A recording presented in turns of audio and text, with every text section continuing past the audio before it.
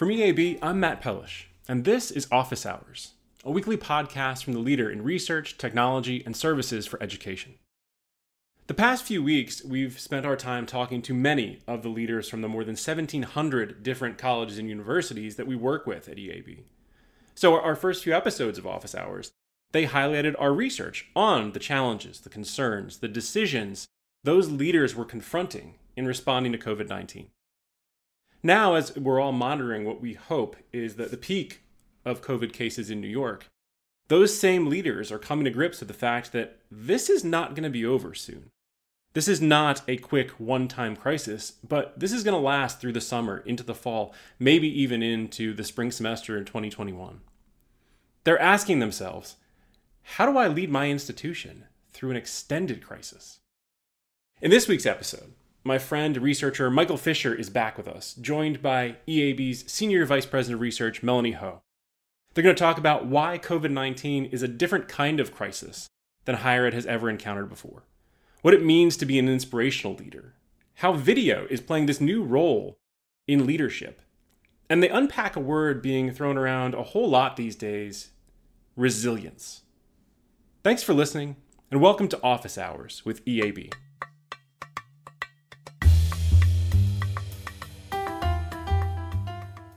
Streaming from pleasant Hyattsville, Maryland, my name is Michael Fisher, and I'm a researcher at EAB. I'm pleased to be joined today with one of my senior research colleagues, Melanie Ho. Melanie, how are you doing today? I'm good. Just sitting here at my kitchen counter with my two cats napping behind me.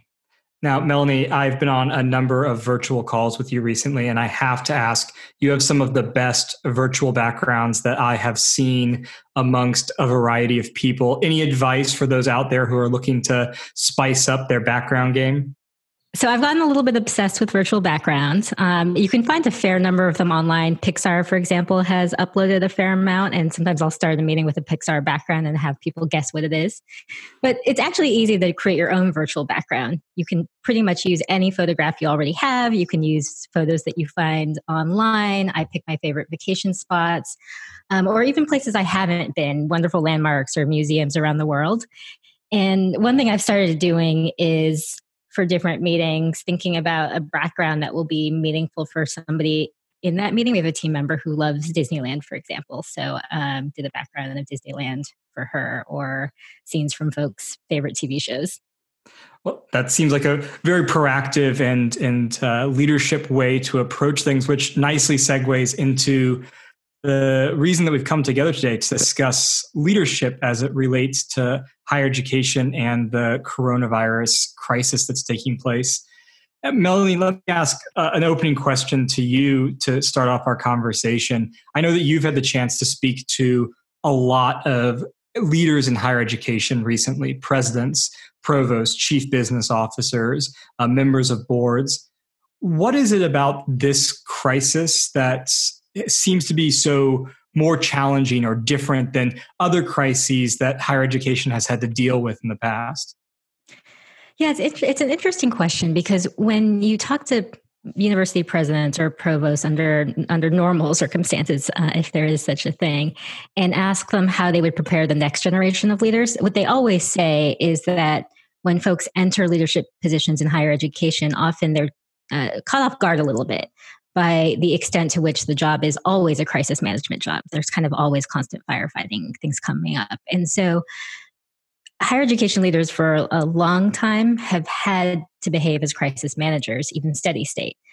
I think what's different here comes down to four main things. So first, and we can talk more about any of them in more detail, but this is an extended crisis. Folks are more accustomed to crises that last days or maybe weeks, but not really that last months in the way that this situation is unfolding. Second, it's a more systemic crisis. So I think about, usually when we talk to university and college leaders in the midst of a crisis, there are a few members of the senior most executive team. There are a few folks in key functional areas who are dealing with the crisis, but most of the campus can kind of operate as it is. This is a crisis that's hitting every single department and every single level and person in the organization. I think third is a very personal crisis, and just thinking about the human costs and implications outside of work. In a typical crisis in a college or university, leaders may be dealing with something from 9 to 6. They may still have to go home and answer an emergency call or deal with social media. However, when they get into their personal life, they can kind of turn it off. And this is just something that's impacting all of us down to just all the day-to-day things we take for granted. And then finally, this is a widespread crisis. Every single institution is impacted here. So if we think about how colleges and universities have been able to respond effectively to crises in the past, think about Hurricane Katrina. And the Gulf Coast institutions really benefited from colleges and universities across the country helping. And at this moment, that's a bit harder when everybody's going through the same thing. No, that sense of this crisis being unending, overwhelming, all pervasive, all encompassing, it's exhausting. And I think I've seen both in higher education and across society, sort of this feeling of endless sort of despair and anxiety that comes out of that. And one of the important things that leaders are supposed to do is provide hope and encouragement and a positive vision for the future that people can lean into in order to get through a crisis. But when the leaders can't even see when that end post is and what it will look like, I can imagine it's so challenging then to try to transmit that vision to the people looking to that leader for inspiration. Exactly. I'd be curious, Michael, from your perspective, I think when COVID-19 first hit, you were really ahead of the curve. You were kind of our advanced research team, getting deep into the issues probably 2 or 3 weeks before it became so clearly something that as EAB, we were going to pivot all of our researchers towards. What's it been like for you, having been with this issue since kind of pre the very beginning? I think there's been some whiplash, right? There was a sense that this was going to be a localized crisis first in China and East Asia, that if it came to the United States, it was going to be minimal, like some of the other epidemics that we've had in the past, sort of located to geographic regions.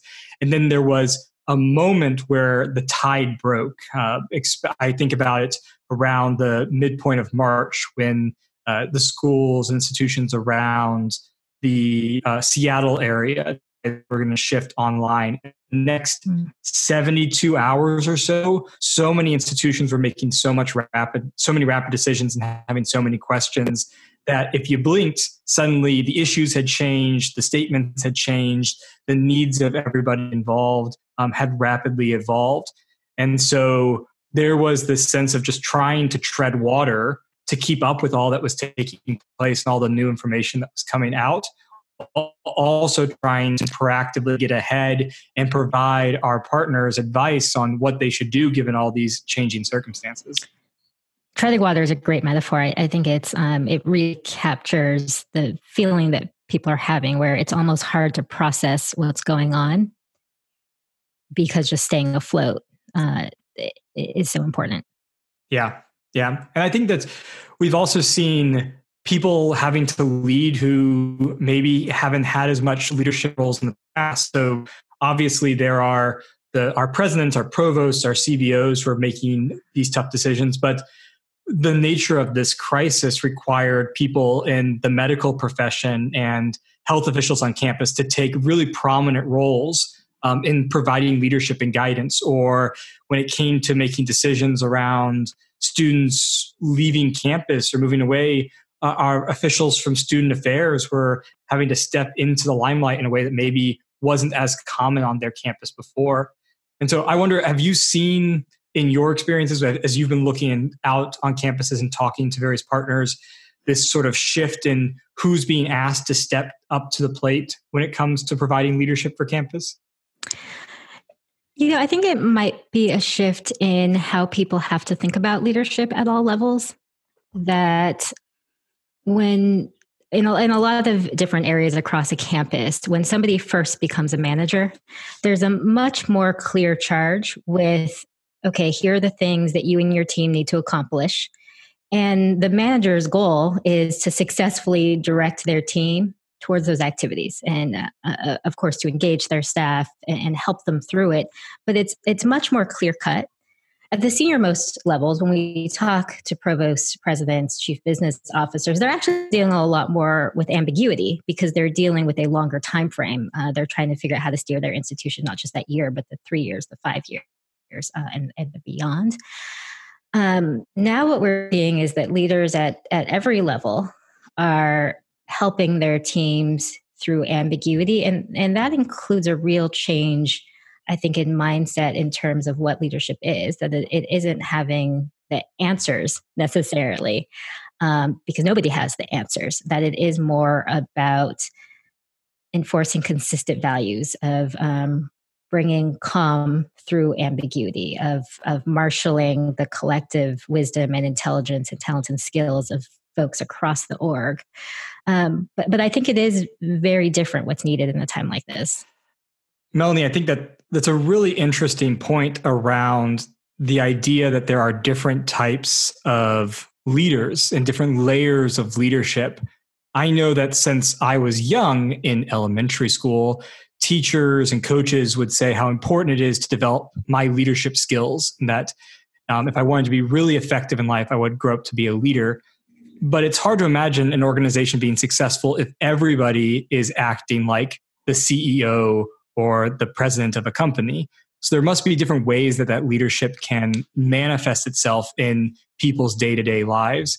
What do you make of that? Are you seeing different forms of leadership taking place on our campuses? I think we're just, even before the crisis, have been seeing a shift in how people think about leadership. I was recently at a conference put on by Patrick Lencioni. He's a well-known management thinker and writer and consultant. A lot of folks may be most familiar with his book, The 5 Dysfunctions of a Team. And the conference, the theme of it was actually organizational health. And I think that's very much a difference from how we talked earlier about some of the conceptions of leadership that people have from childhood. And there can be the perception of the leader as the person kind of at the podium who is delivering wisdom and direction to the organization. This perspectives of shifting to organizational health, or I like the word organizational resiliency, because it's not about the single person with the direction.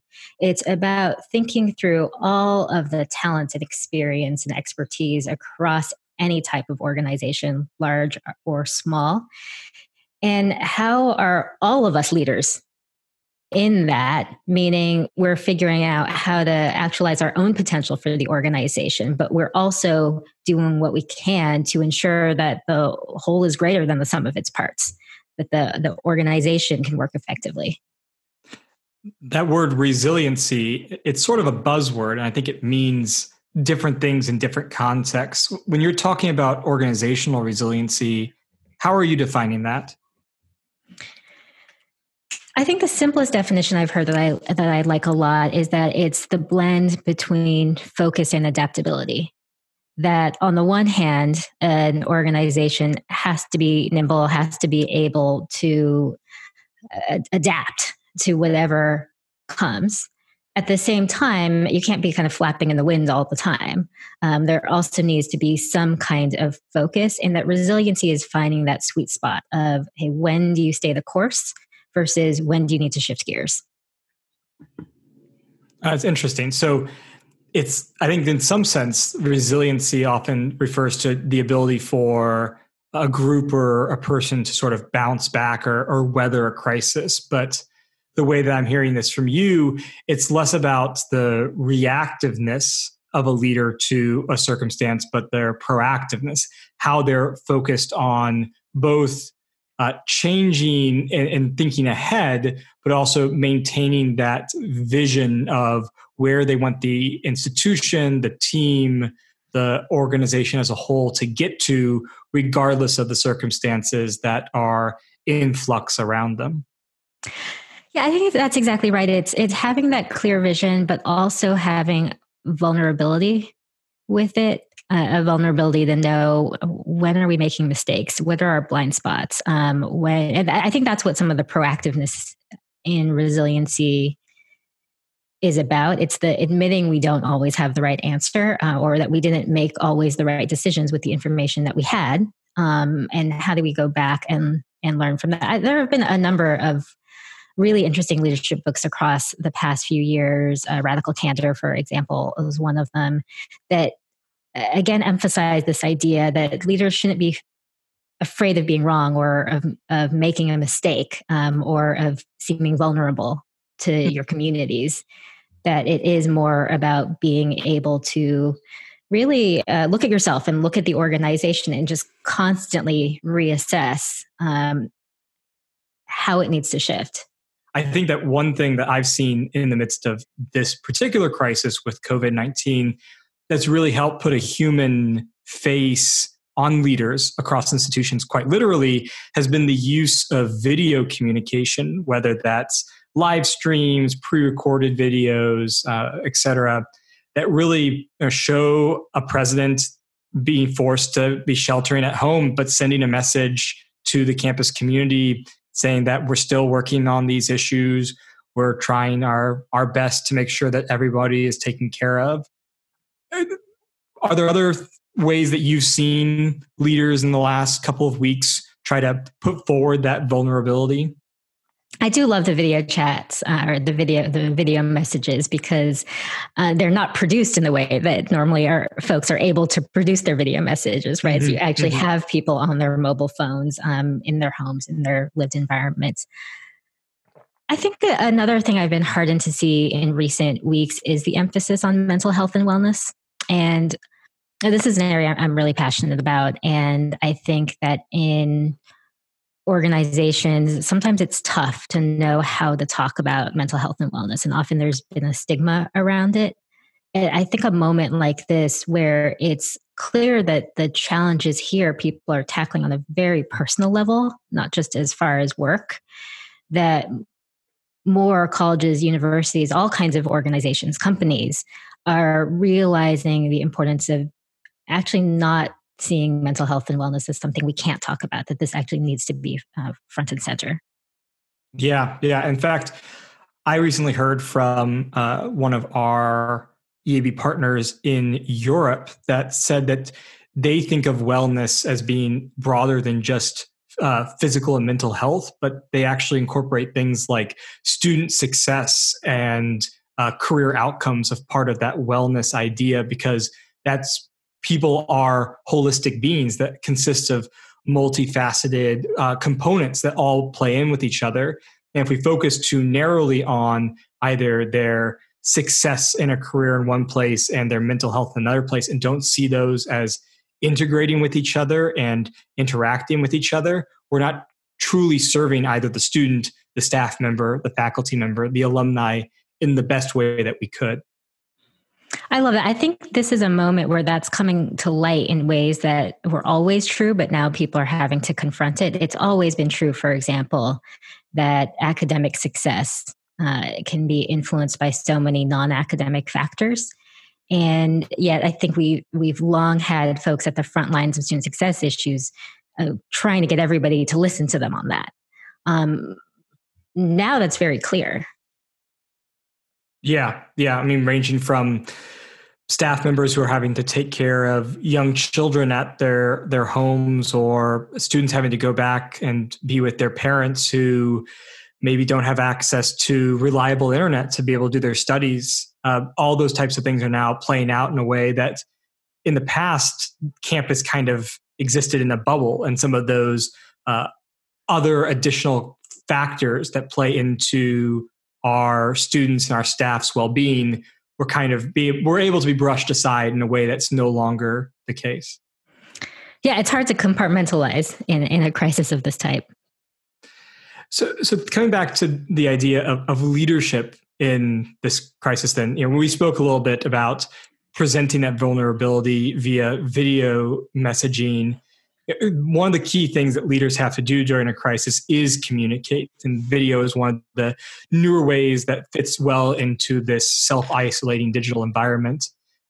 What else have you seen in talking with leaders out on campus about ways they're finding to effectively communicate in both a transparent way, speaking to that vulnerability, but also in an authoritative way about the efforts that they're doing to keep campus safe and keep the institution moving forward? I think a lot of it comes down to what do people need to know on different levels. And one of the things people need to know, of course, is information. Right, that gets down to the practical facts of what's going on with the campus and thinking about what are the FAQs that an institution needs to respond to. But what people need isn't just information, it's also comfort. It's getting a sense of, amidst all of this change and uncertainty, what can we rely on? What does the institution still stand for? What is our institution committed to? Won't change. And one thing that I've seen some institutions struggle to find the balance with is the voice of the institution versus the voice of the individual leader. So what messages sort of come from the faceless organization versus come directly from a personality, from a person that you may or may not have interacted with on campus. And it seems like you can't rely too heavily on one or the other. You do want the institution to take stances that are attributed to the collective as opposed to an individual leader. But you also want people to feel like they have a connection to some of those more sensitive or challenging messages that are coming forward from an individual person.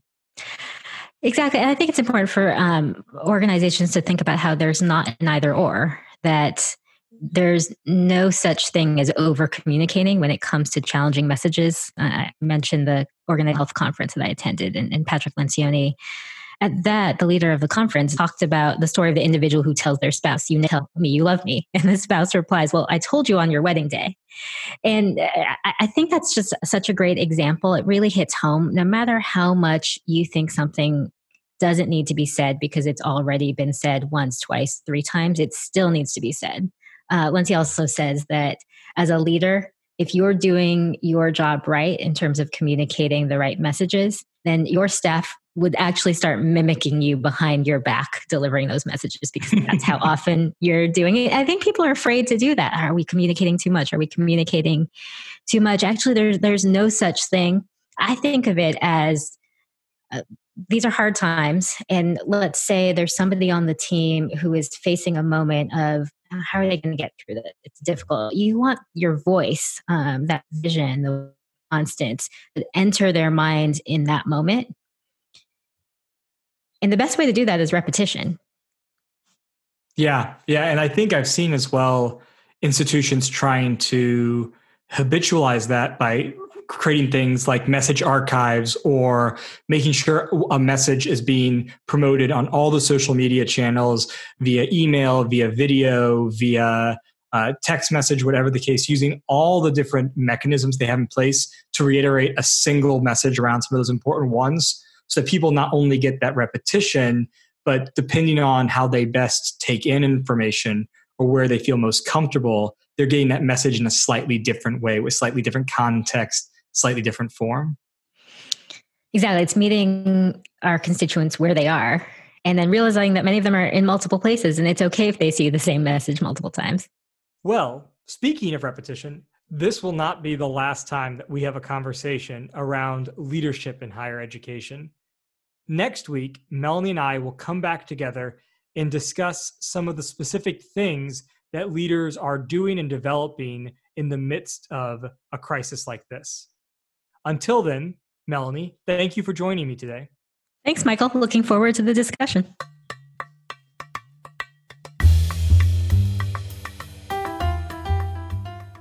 Thanks for listening to Office Hours. Join us for next week's episode, part 2 of Melanie and Michael's discussion of what sets great leaders apart during an extended crisis. Until then, I'm Matt Pellish for EAB.